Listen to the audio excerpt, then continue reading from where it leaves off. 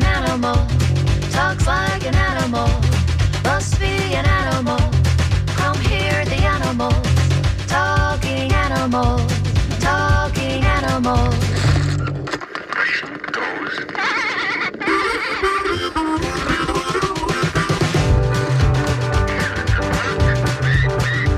It walks like an animal, talks like an animal, must be an animal. Come hear the animals, talking animals, talking animals. This is a dog.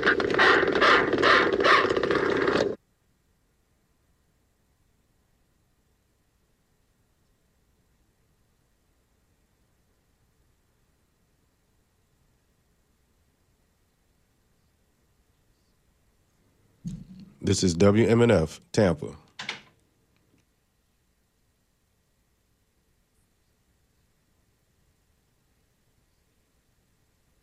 Good morning. This is Talking Animals on WMNF. I'm Duncan Strauss, and we're broadcasting remotely in the wake of Hurricane Idalia under the auspices of WMNF with considerable production assistance from Greg Bowers, a.k.a. DJ Spaceship. So my huge thanks to Greg for his help, and bear with us. There'll be a few little jagged edges probably along the way today. But my guest today is Mark Myers, founder and executive director of Peaceful Valley Donkey Rescue, based in San Angelo, Texas. The roots of Peaceful Valley can be traced to 1999 when Myers and his wife, Amy, then living near Los Angeles, brought home a donkey, Izzy, as a companion for their dog. They felt hard for Izzy, and their boundless affection for her served as a catalyst for the growing awareness of the plight of donkeys nearly everywhere the Myers looked, and their growing inclination to rescue these neglected or abused donkeys. Barely 6 years later, the Myers had some 250 donkeys living in their place. Fast forward to 2023, Peaceful Valley Donkey Rescue is the largest donkey sanctuary in the U.S. By some viewpoints, the largest rescue of its kind in the world. They also, by the way, rescue wild burros in peril. Peaceful Valley has accomplished this by thinking big and acting big, functioning as almost a form of corporate franchising. But the product here is better lives for countless donkeys. The San Angelo facility sits on a 172-acre spread, housing about 1,000 donkeys, but this population is fluid. That is, huge numbers of those animals are transferred to Peaceful Valley's numerous satellite adoption centers or to the organization's many sanctuaries, and some donkeys, depending on their condition or the in-house training they receive to enhance their adoption prospects, travel in the other direction. This is all in service of continually finding huge numbers of donkeys forever homes. We'll step into the world of donkeys, the various challenges that donkeys can face, and all the measures that Peaceful Valley operation takes to mitigate those challenges when I speak with Mark Myers in a few moments here on Talking Animals on WMNF. First, a programming note. On the show next Wednesday, September 6th, I'll be joined by Glenn Hatchell, returning for another edition of Ask the Trainer, in which Glenn, the Behavior and Enrichment Manager at the Humane Society of Tampa Bay, answers questions about your dog's behavior or training, or your cat's behavior, and so on. That's next Wednesday on Talking Animals on WNF. You might want to start thinking about your questions now. Also coming up later in today's program, I'll speak with Lisa Ortiz, Director of Housing and Residence Life at Ferris State University in Michigan, which has just launched a pilot program allowing students to live in the dorms with their pets. It's not uncommon for new college students living away from their homes and families for the first time to feel homesick and sometimes experience feelings of anxiety, depression, and isolation. Yet living with the family dog or cat can be a wonderful way to mitigate those feelings. So Ferris State has devoted an entire floor of one of its dorm buildings to try out this new program. School just started there, so we'll see how this experiment is going so far. We'll learn more about this from Lisa Ortiz later in today's show. Right now, though, let's talk donkeys with Mark Myers. Production today is too complicated for us to incorporate phone calls, but I do invite you to join the conversation by emailing dj@wmnf.org or texting 813-433-0885. This is Mark Myers on Talking Animals on WMNF. Good morning, Mark. Good morning. I appreciate you having me on. Thank you so much for joining us on Talking Animals. And again, we're having a little bit of a tricky time in the wake of the hurricane. So if there's a couple of rough spots, hopefully we'll just kind of roll with it, and we'll get our donkey conversation in one way or the other for sure. So, well, I'm coming to you from West Texas in the 100+ heat, so I'm all about tricky situations. Okay, I got you. So over the 20 years of talking with all kinds of folks on this show, one essential narrative that's emerged is one person can make a major difference for a huge number of animals, and that narrative certainly applies here. But there's also a parallel narrative at Peaceful Valley, it seems to me, and that's one donkey can make a major difference for a huge number of donkeys. I touched on this briefly in the opening, but would you mind? I'm sure you've recounted this several times and then some, but would you mind taking us back to the earliest days when Izzy entered the picture? Yes. And actually, Izzy, we got Izzy as a companion to a horse. The dog story came out during CNN Heroes, and I think the writers made a mistake, but my wife had a horse that needed a companion. And so she got Izzy, and we had no donkey experience whatsoever. And she jumped off that trailer. She's about 6-7 months old, and it just opened our eyes to a whole new experience. And we started seeing donkeys everywhere. And they were always there. We just never really noticed them. But the ones we saw weren't sweet, cute, and bubbly like our Izzy. And so Amy started buying them. And the first one we got was so mean, it would lunge through the bars and try to bite you. And it had this green nasal infection. And so she bought it and paid somebody to bring it to the house. And I would sit out every night after work and talk to it. And after $1,500 in vet bills in a few months, it was just as sweet as our Izzy, and we named him Banjo. And then she found 2 more that had been beaten so severely that if you tried to touch them, they would shake and fall down. And we fixed those too, and we just kept going until we had about 25 donkeys. And I said, you're going to have to hit the brakes there. We need to find a way to find these things homes, because you can't sell them, because if you sell them, you don't have any control over where they go. So that's how we founded the Peaceful Valley Donkey Rescue. And the more we saw, the more we needed to do. And so we thought it would be a good way to teach our sons, who were kindergarten and first grade at the time, responsibility. And I guess it worked, because now one is an attorney in Dallas and the other one works for the Tucson Power Company in cybersecurity. So I guess some of that responsibility rubbed off on them. No, that's really great. And that probably partly answers the question I was about to ask, but I'm still going to ask you anyway, because all kinds of people bring donkeys into their lives or onto their farms or wherever that might be. But very few, if any, others are so struck by their plight, and just different examples like that you cited, that they take action on their behalf. Why? I mean, you said you wanted to provide a lesson to your sons, but that was sort of later. Why do you think you said, "Hey, we've got to do something," and then it wasn't enough for you to say, "Hey, we've helped 5 donkeys," but if you just kept going and going, what drove that? Well, because the first thing everybody says about a donkey is that they're stubborn, and that could not be further from the truth. They're so misunderstood. A donkey is a highly intelligent animal, and just because it doesn't want to do what you want it to do does not make it stubborn. A horse will do what you want it to do because you apply pain to it. You put a bar of steel in its mouth and you pull that back and it stops. Does that mean it's not being stubborn? No, that just means it reacts to pain. You put something sharp on your boots and you dig it into its side, it goes forward. A donkey doesn't react that way. A donkey doesn't react to pain. Horses have a flight mentality. If you scare it, it runs away. If you scare a donkey, it charges you. It's just a different animal, and people don't understand that about them. And so they want to call them things like stubborn and stupid, which is the exact opposite of what they are. And so I have this I just admire him so much. And so I just kind of made it my life's mission to make people understand them. And so I spend a lot of time talking to people about donkeys and all they've done for the country. Last year, we opened the Donkey History Museum in Mesquite, where people come in every day. They see the signs on the road that say Donkey History Museum. They're like, I got to see what this means. And we're educating people every day just on the contributions.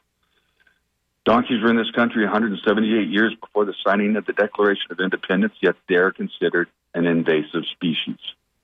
They never got their fair shake. And so Amy and I sold 2 businesses in 2005 so that we could do this full time, and we've never regretted a day of it. We love every day going to work.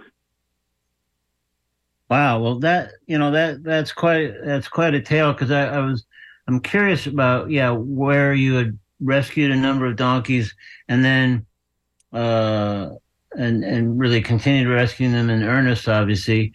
And then there was a certain point where you must have had that conversation. You talk about selling businesses because you obviously changed your lives professionally. You moved. So what were those conversations like? I mean, those are significant changes and a significant commitment, gigantic commitment. So what were those conversations like? We were sort of thinking, hey, maybe we'll go even further with this. The more we got involved with donkeys, the bigger the problems that we saw, and we saw that nobody was solving them, especially our federal government. And if you think about how many charities there are that deal with hunger, especially childhood hunger, and there's still kids that go to bed in this country hungry every night, I couldn't be involved with something like that. So we took a look at the donkey situation in this country, and we said, you know what, it's solvable. It really is. But it's going to take a lot. And so what we started working on was we built a ranch in Texas because it's the middle of the country. We built a ranch in Arizona because it's near the wild donkeys. We built a ranch in Virginia because it's the middle of the eastern seaboard. We created a sanctuary system for the donkeys that aren't ready for adoption. We created the Satellite Adoption Center where there's roughly 50 locations all across the country where volunteers take our donkeys and adopt them into their local communities. And so together, Amy and I have been married 31 years. And so together we built this huge system. So we manage 5.5 million acres for all the donkeys in the wild that aren't federally protected. And now we work with the Bureau of Land Management for all the donkeys that they have as surplus because of all the horses they have in storage that they can't adopt. And so Peaceful Valley is basically single-handedly solving the donkey problem. And she and I decided that money's not everything. We were making money in construction, but we didn't have any fun. And rescuing donkeys is fun. We see a lot of terrible things, but we know we've done a lot of good. And I would rather live a life of doing good and doing it with my wife than living a life where it's all about money. So Yeah. I guess that's the long and short of it. And we just made that decision a long time ago.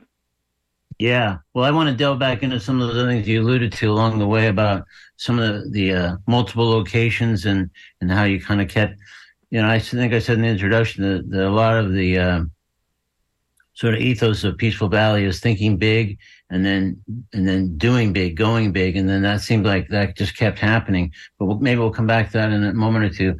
But one thing you just said now just really intrigued me. So tell me about the fun of working with donkeys and helping them and rescuing them. Well, when we first got involved with Death Valley, and I was waiting on the memorandum of understanding to be written, I started going out into Death Valley to count the numbers in the herds and where the herds were going and stuff like that. And I drive a Jeep, and I'm a big guy. I'm 6'4", 250 pounds. And you don't sneak up on a donkey, so you don't even try. I'm a professional photographer. I have a big camera with a big lens. And so the first time I got out of my Jeep and I'm walking to take pictures, the Jeanettes that are matriarchal, they're in a herd, and they have their foals with them. So that they see me coming, and they would form a circle. They're looking in every direction to make sure they're not being snuck up on. The babies are in the middle, and they're snorting at me, and one or two would come and challenge me. The next week I go out there, they see me, they do the same thing. The third week they see me, they stand there and they don't react. The fourth week they ignore me completely. The fifth week, the babies are coming up to me and getting within a few feet because they recognize me. That's a cool job. That's a fun job. Yeah. I get excellent pictures of donkeys because since they're not afraid of you, they stand there and look at you. So you can get a really good picture of a donkey. And it's interesting, Mark, that it takes so little time, relatively speaking. It sounds like 4, maybe 5 weeks in, the resistance is gone, the concern is gone, and they're friendly. Yes, and we don't chase them or rope them when we catch them. We use self-catching traps, and then we take them and we have holding facilities that have to be manned 24/7 until there's enough caught that the vet can fly herself in and draw the blood. Well, the person that's sitting there taking care of the donkeys, it's boring. You have to clean up after them and feed them. And so you go in the pens with them.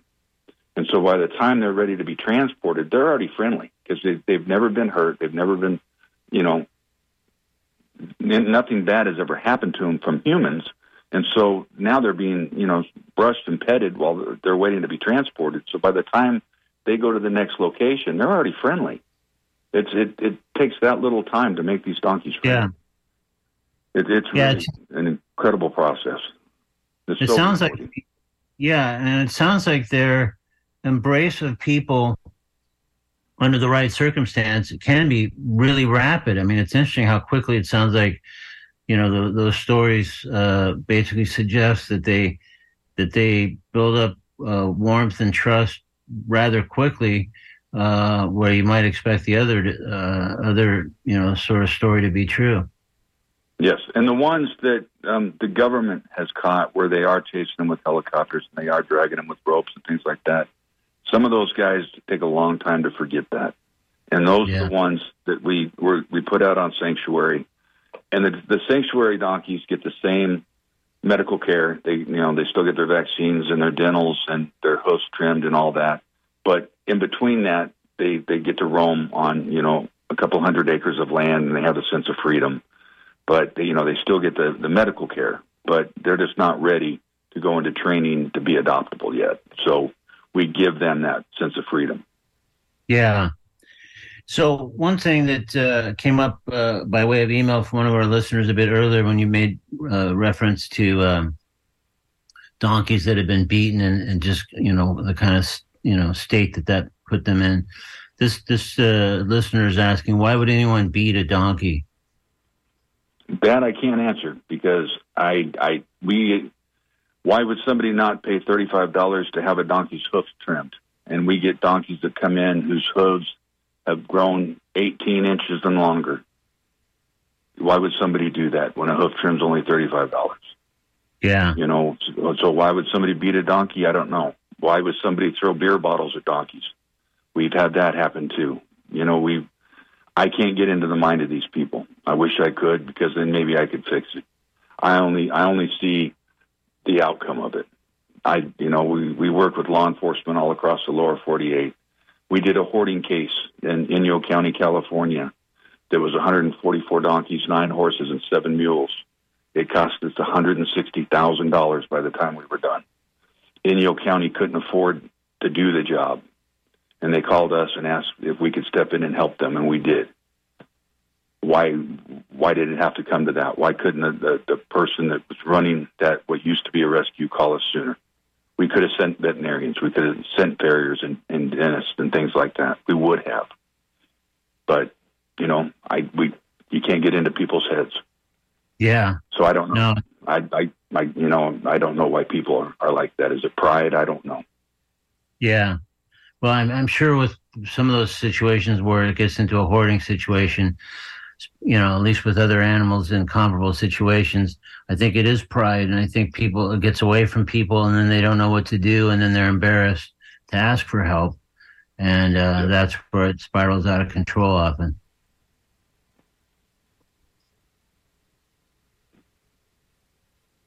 So Mark, one of the things you touched on that I did say I wanted to come back to is when you really take a look at the Peaceful Valley donkey rescue operation, it seems like almost like, to me, it struck me in the most positive sense, like a form of sort of like almost corporate franchising, the way that donkeys move from one of your facilities to another, all in service, I think, of getting them prepared and trained, as case may be, to be ideal prospects for adoption. Can you sort of walk me through the system, the flow chart, as it were, like how that works and where they move and why they move to the next place? Yes. Well, because I do have a background in business as a contractor for 20 years, we run this as a business. And I say that because we rescue with our heads, not our hearts. That's why so many rescues go under is you have to have the funds in order to rescue properly. It's very expensive. We're supported 100% by private donation. We don't take any money from the government. And so the donkeys that we manage from the wild, and even the ones we take from the Bureau of Land Management, all come from California, Arizona, Nevada, those areas. And so those donkeys move first to our Arizona location. The males typically then come to Texas, and we do our castrations through Texas A&M's veterinary school. We sometimes involve other veterinary schools from Kansas, Colorado, things like that, which is a great program because those vet students learn how to do the procedures properly. Then we do, those donkeys can then get sent on to our Virginia location. As they get trained, we employ trainers at all 3 of our locations. The donkeys have to be friendly. They have to walk on lead. They have to pick up all 4 hooves for trimming. And once they get straight A's on all those things, we grade them just like in school, A through F. But once they're a straight A student, then they get transferred out to our satellite adoption center. And those are managed in each region. So we have a west, central, and east region. Each region has a regional manager. Those regional managers operate out of the same standard operating procedures books, so they're all the same. Each region is the same. And those regional managers determine how many donkeys are going to go to each satellite. Some satellites will take 20, 25 donkeys. Some can only accommodate 10.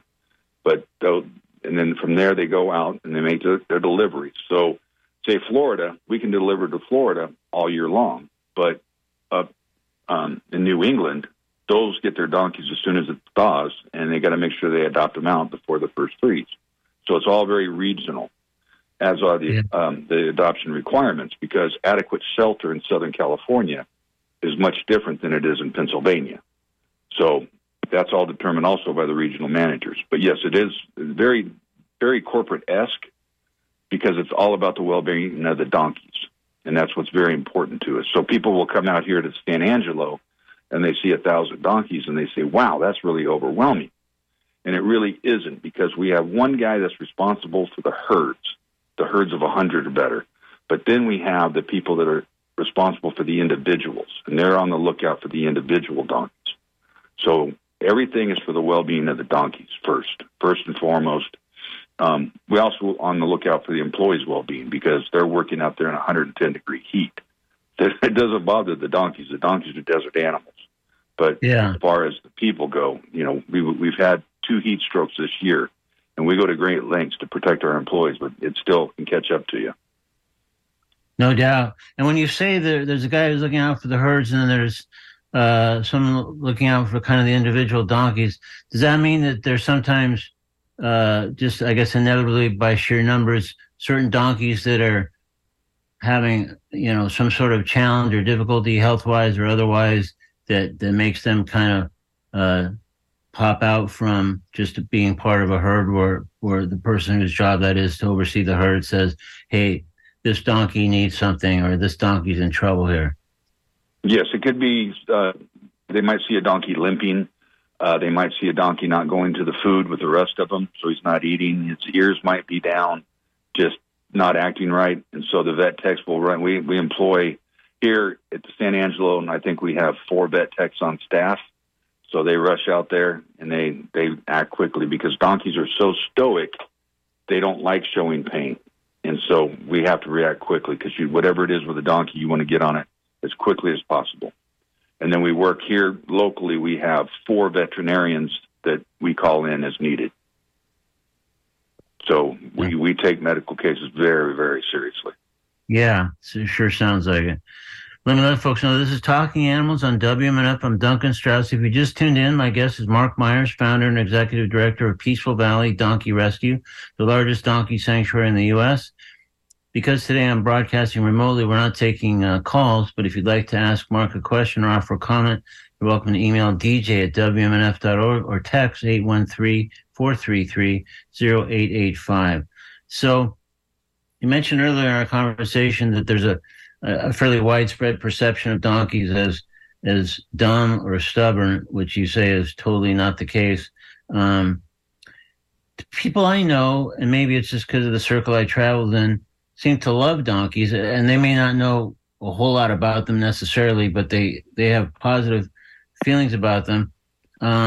So is this perception of the dumb or stubborn thing one of those just kind of self-perpetuating things where if people don't have an opportunity to spend any time with a donkey or listening to a conversation about donkeys like this one, they just kind of assume that general perception almost as a stereotype is accurate, and then they kind of embrace it themselves? Well, Bugs Bunny turned into a donkey when he did something stupid. Pinocchio turned into a donkey when he was overindulgent. So these are sort of imprints as you grow up, you remember these things. What do we call each other when you see somebody on the road in front of you driving poorly, right? You call them a jackass. So why would you do that if it's something positive? Yeah. And most people, especially in the city, have never had the opportunity to be around a donkey. Now, when people come out here, we do tours in the San Angelo yard. And so when we have people come out here and be around a donkey for the very first time, they're blown away because the first donkeys they meet are my personal donkeys. I don't even know how many donkeys I have, to be honest.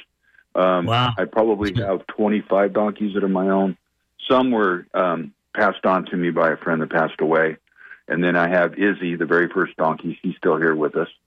Wow. And a few That's others great. that, like the very first baby that was ever born, the Peaceful Valley Cowboy, he's here with us. And so there's a few, but they're all very friendly donkeys. And so when the visitors come, the first ones they get to meet are mine, along with Apple Cow, who's a Holstein cow that I bought the day she was born. Nobody wanted her because she was real sickly, so they were going to throw in a dumpster. So I gave the guy $20 and took her home. So she's up there. But people that have no knowledge of donkeys, and then they see that they're like big dogs. They're loving, they're loyal, they're very, very just precious animals. And so for whatever perception they had melts away when they get around donkeys, and they just see that they're just like big dogs. Yeah. So whatever perception, they're like, oh, I guess I was wrong about that. And from what you said earlier, too, it sounds like even ones that are not as friendly as those ones, the 25 that you're describing that are your own sort of personal donkeys. But it sounds like it doesn't take that long for even just a regular donkey with some kindness showed to it and some consistency to come around and embrace a person that they didn't know a week or so ago. No, it really doesn't. We have one of our sanctuaries is actually about 10 miles away from here. And those people go out every day and spend time with the donkeys. And so usually within 6 months, we swap them out because those donkeys will be ready to go into our training program. So it really doesn't take that long at all. Yeah. They're highly intelligent animals, and they know they're not going to get hurt. And so they would much rather get the attention than not get the attention. For sure. They crave attention.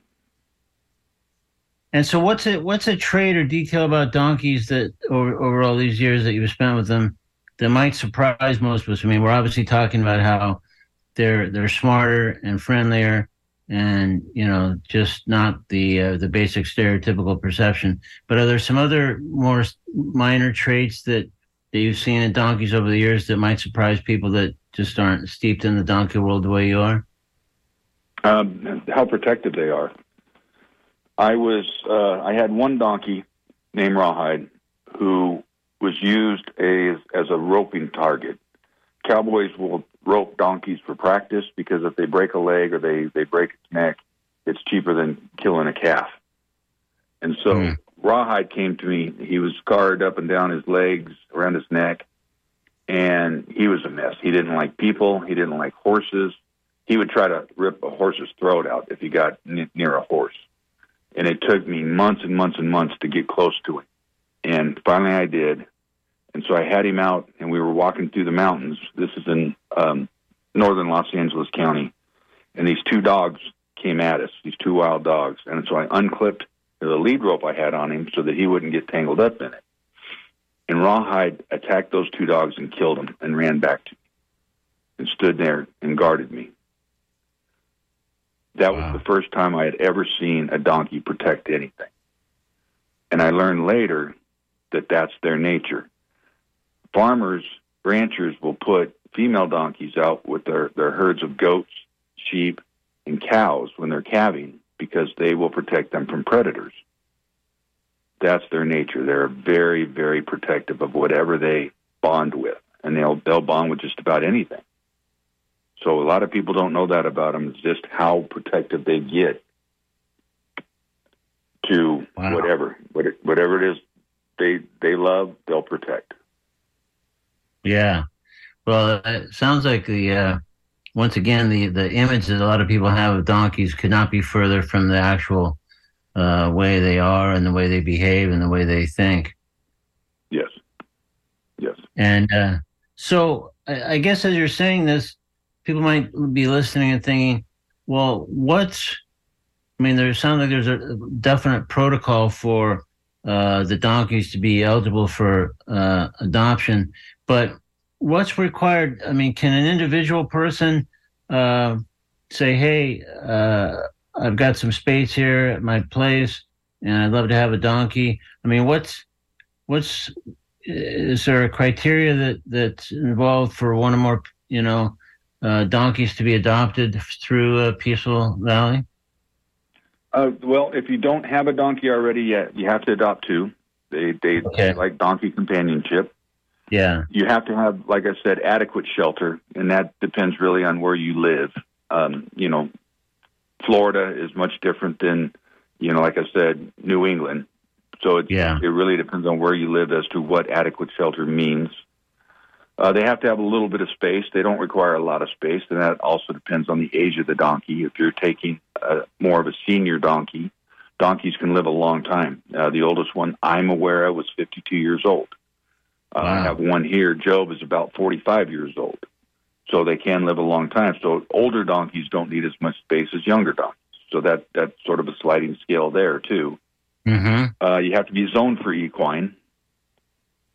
Not all just because you have acreage. Not all places are zoned. So you have to make sure you are zoned for equine. But that's really about it. To be able to provide veterinary care, dental care, hoof care. So you have to make sure those things are available and that those people will work on donkeys.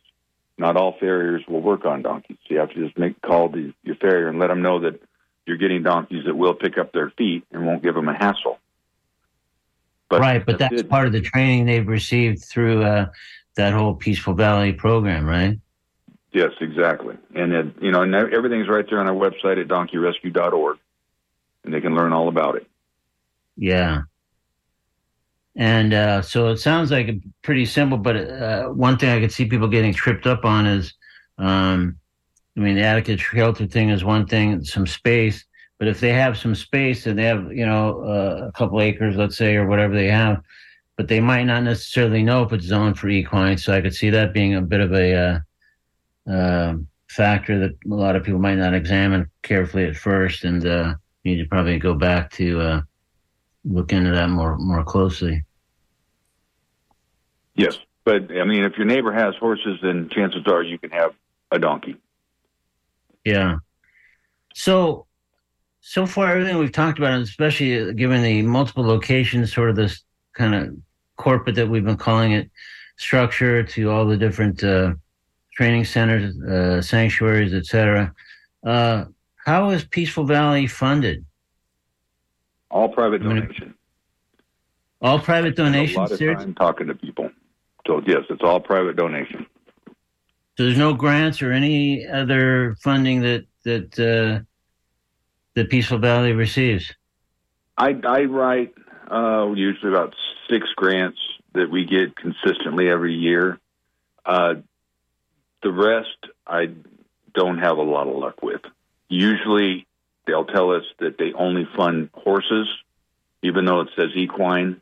They only fund horses.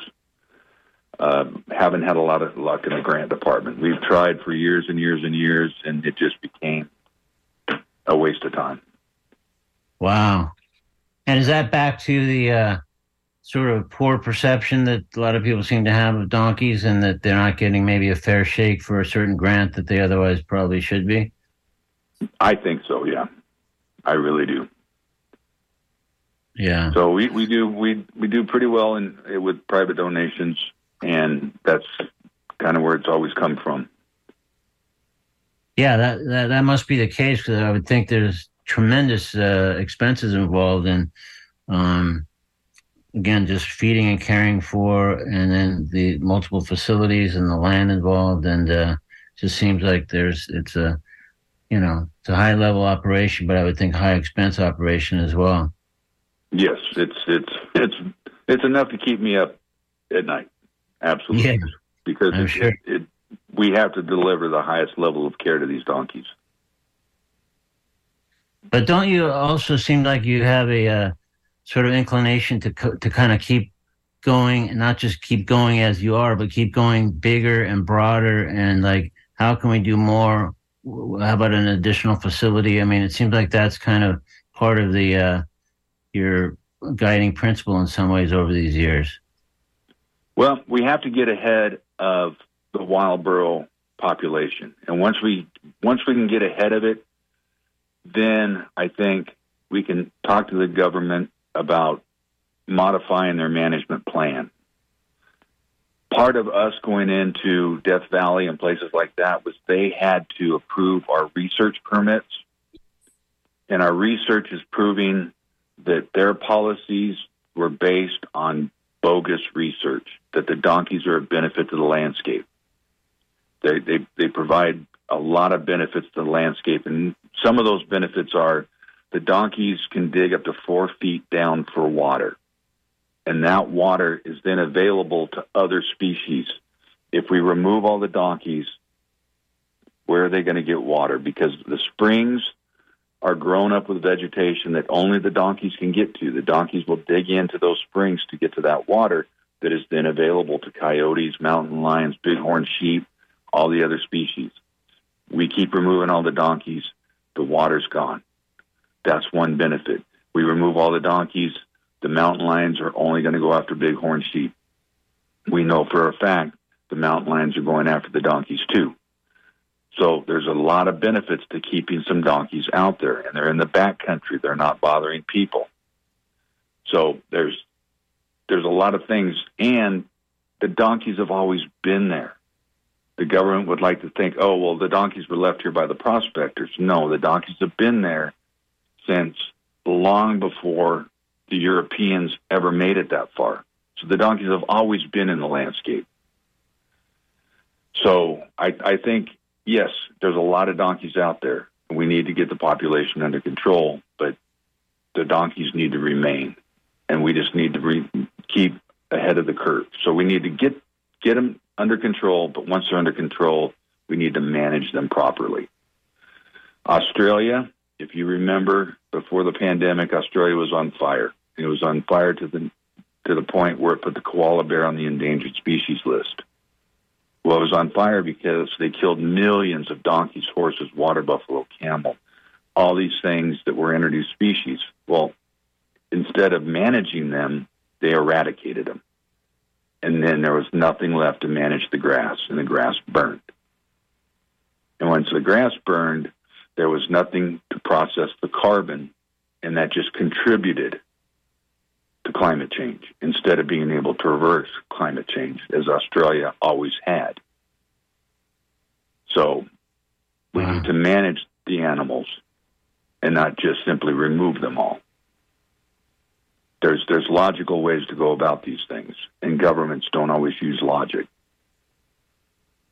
And it also sounds like partly as you've become more and more steeped in this and knowledgeable about it, that's partly what's driven the increasing number of facilities and land and whatever that to even try to get around this big of a problem, that you do need that many more facilities, that you need that many millions of acres, that the only real shot at trying to solve this and contain this is to go big. Yes. Yes, go big or go home. Yeah. I think once we get ahead of the problem, like I said, then we can have a sit down and logically look at, okay, how many can the land really sustain? The Bureau of Land Management has said for the last 20-plus years that Arizona has 8,000 donkeys, but it can only sustain 1,800. Well, that is not logical. It's not logical because if that was true, then there would be a pile of 6,200 dead donkeys somewhere, and there's not. If that was logical, then Arizona would be completely stripped of all vegetation, and it's not. So therefore, the land can sustain 8,000 donkeys because it has. Right? So obviously we need to sit down and actually have a scientific conversation. So what is the realistic number of how many donkeys the land can sustain? So that's why I want a seat at the table, and I'm going to earn that seat at the table by helping. And that's what I'm doing is I'm helping. I'm surprised you don't already have a seat at the table after some 25 years of doing this and the kind of results and inroads that you've made. We just committed to taking another 3,000 donkeys over the next 5 years from the Bureau of Land Management. Wow! So if that doesn't give me my seat, the way I look at it, nothing will. Yeah. Yeah. So no, I would now think we're going to start making inroads. I don't like being political, but we're going to start working through congressmen. And they wrote the 1971 Wild Horse and Burro Act, which Nixon signed, that gave federal protection to the free-roaming wild horses and burros. And I was 7 years old at the time. Well, maybe it's time we revisit that. Yeah, it might be time for a site update. Yeah. Yeah. Yeah. So. Well, my hat's off to you, Mark. We're sort of nearing the end of our time here together today, but I really appreciate it. We've been speaking with Mark Myers from Peaceful Valley Donkey Rescue. Again, the website is donkeyrescue.org, and as you've hopefully gotten a sense of just from this conversation so far, sort of a lifelong commitment to helping donkeys and on large scale, and just keeps getting larger. And Mark, I appreciate your time, and I appreciate everything you've done for our donkey friends. Thank you so much for joining us today on Talking Animals. I appreciate you having me on. It's been a pleasure. Thank you very much. In a moment, I'll talk with Lisa Ortiz, Director of Housing and Residence Life at Michigan's Ferris State University, about the school's program allowing students to live in the dorms with their pets, what would appear to be a wonderful way to help new college students living away from home for the first time to avoid or minimize feeling homesick, as well as other feelings of anxiety, depression, and isolation. We'll hear more about this new Ferris State pet program with Lisa Ortiz. Joins us in just a moment here on Talking Animals. Right now, though, we're going to step into the comedy corner with Eddie Izzard doing a piece called Talk to the Animals in today's Comedy Corner on Talking Animals on WMNF.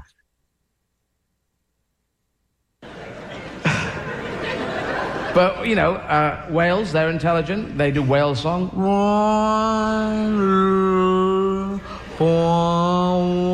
We don't know what it means, but I think that whales are traveling at 78.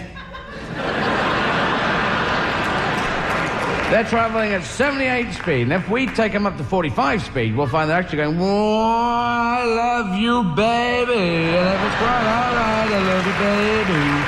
Why then I love you, question me what I do. Yeah, they're DJs, you see. DJs of the sea. Because sound travels well in water, and they need a big PA to be a DJ, but they got their whole bodies. Yeah, it works, doesn't it? This next song is going out to all the goldfish down by the Azores. I love you, baby. So they're intelligent, and dolphins, they're intelligent, because we all saw the documentary Flipper. Well, dolphins came up going, what's that? What's that, Flip? Shanghai Check is having trouble. Mao Zedong has taken over mainland China. Chiang Kai-shek has retired to Taiwan with some of his followers. where they will have a complete disregard for international copyright rules. Is that what you're saying, Flip, or do you want fish? Because every time, every episode of Flipper, he'd say the same thing. He'd always having a problem. What's that? What? A boy trapped in a well, trapped in the water. Three boys fell out of a ship, a small ship, a big ship. Two syllables. Big ship, small ship. Sounds like the deep. Bit like the deep, bit of shark. Jaws, like that. What? Gone with the wind. Okay. And they were all like that. There was Skippy. Yeah. What's that, Skip? A boy trapped, drowning in a desert. Drowned in a desert. Ill. He's in a sandy place. He's ill. He's got a bad leg. What? Gone with the wind? And Lassie as well. What? Lassie, Flippy, Skippy, all that E sound. Except for Flipper.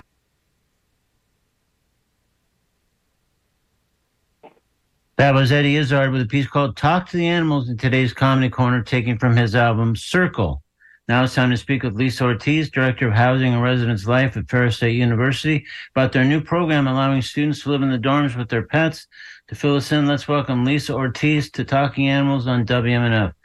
Good morning, Lisa. Good morning. How are you? Great. Thanks so much for joining us on Talking Animals, and I absolutely love this idea. How did the idea for this program first surface?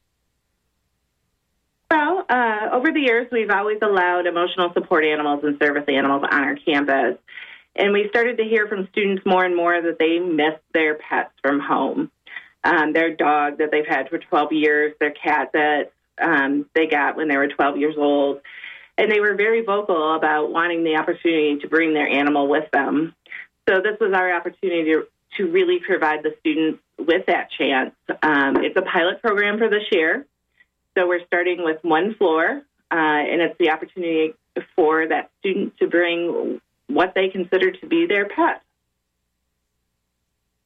And what's the, so it sounds like it's just for this school year, and then you guys will, reevaluate whether to continue or even widen it out?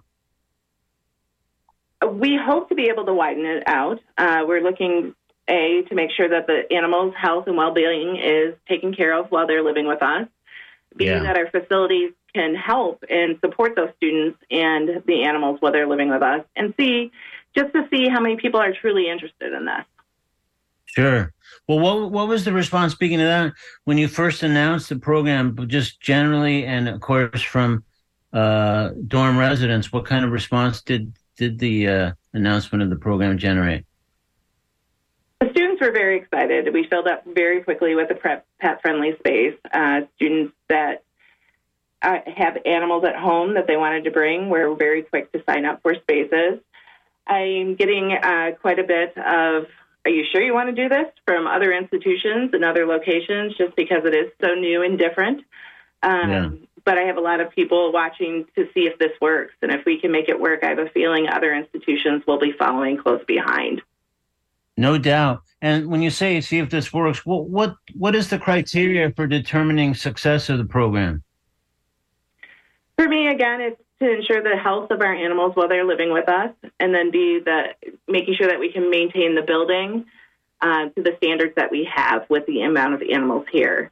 So far, every animal owner has been very responsible. They've been meeting our guidelines, which include picking up waste, making sure the animal is underneath their control, and then caging their animals when they are not in the room. And so our students are being very responsible. And as long as this continues throughout the year, I look forward to expanding it. That's great. So, and again, I think school only started Monday of this week, but I assume with orientation and other things, the residents have been there for at least, a couple weeks or so or more? About a week. Oh, just about a week? Yeah. Yeah. So it seems like it's going well. And have there been any unfortunate developments or incidents that have popped up so far? Not at all. We have had questions about allergies in the building, and that's part of the reason we're just starting it in one building and hoping to expand in the same building so our students who do have allergies can make the decision not to live here. We did have one of our students who was originally supposed to bring a different animal bring a snake. So that's our first snake in the building, which is not my favorite animal, but obviously that student wants it as his pet. So good for him. Yeah. Well, that one of the questions that reminds me of that I was going to ask is if there's a limit on either the size or breed or even species for this pilot program. The only real limit we have is 2. You must have had at least a 6-month relationship with the animal. Okay. So people aren't just getting puppies and kittens straight out. You need to have that 6 months relationship. Along with that, there is no live feed of any animals. So if you own a snake or a lizard that needs crickets or mice to eat, it has to be frozen. Oh, wow. That's interesting. Okay. So, and is that snake that you just mentioned that was kind of unexpected, the only snake on the in the dorm floor so far? Yes. Everything else is dogs and cats. Okay, cool. Well, that'll be really interesting. So, and you mentioned other institutions are saying, hey, are you sure about this? But do you know of any others that are already conducting a program at all like yours? We have a couple. I did not benchmark before I made the decision to do this, but there's one other institution in the state of Michigan, Lake Superior State, that does allow animals on a smaller scale. Along with that, another institution in the state of Michigan allows in their upper class housing cats. I see. But nothing so far quite like this, to this degree, it sounds like. Not that I've heard, but again, I'm sure it's out there. It's just hasn't received that much attention thus far. Yeah. Well, I'll be very interested to maybe check back with you at the end of the school year and see how it all went and if you're continuing and indeed if you're expanding. So how close to the end of the school year will you kind of evaluate? Because I would think that there'd be something to be said for saying, hey, we're going to continue this next year, and much less we're going to expand it to additional floors or whatever. So do you have kind of a timetable for that reassessment? We will need to make the decision by December on whether or not we're going to continue it for the next academic year. Okay. Our contracting starts for the next year. I see. Quite frankly, we already have students that are seniors in high school asking about it. So when they come to Ferris, they're wondering if they could bring their animal next year. Wow. Word is out and then some. Jeez. I know. Yeah. Well, Lisa, this is terrific. Like I say, I love this idea. And I think that, again, it helps so many students that do struggle with homesickness and other issues, really kind of, keep those at bay. And so thanks for joining us on Talking Animals, and good luck. And maybe we'll check back with you to see how things went in a few months. Sounds like a plan. Okay. Thank you again. Coming up on WMF, it's Slice of Life, the wonderful news show hosted by Randy Zimmerman. After that, we shift back to music programming with Jim Bannon holding forth from 1 to 3, followed by Robin and Cassie from 3 to 6. Then our terrific Wednesday night block of Latin music kicks in. Meanwhile, on this show, at the moment, as the prize for naming that animal tune, I'll be offering something fabulous from the Talking Animals Vault. The first person who emails Duncan at WMNF.org. No calls today, just email, and correctly identifies this animal song. It's named that animal tune on Talking Animals on WMNF.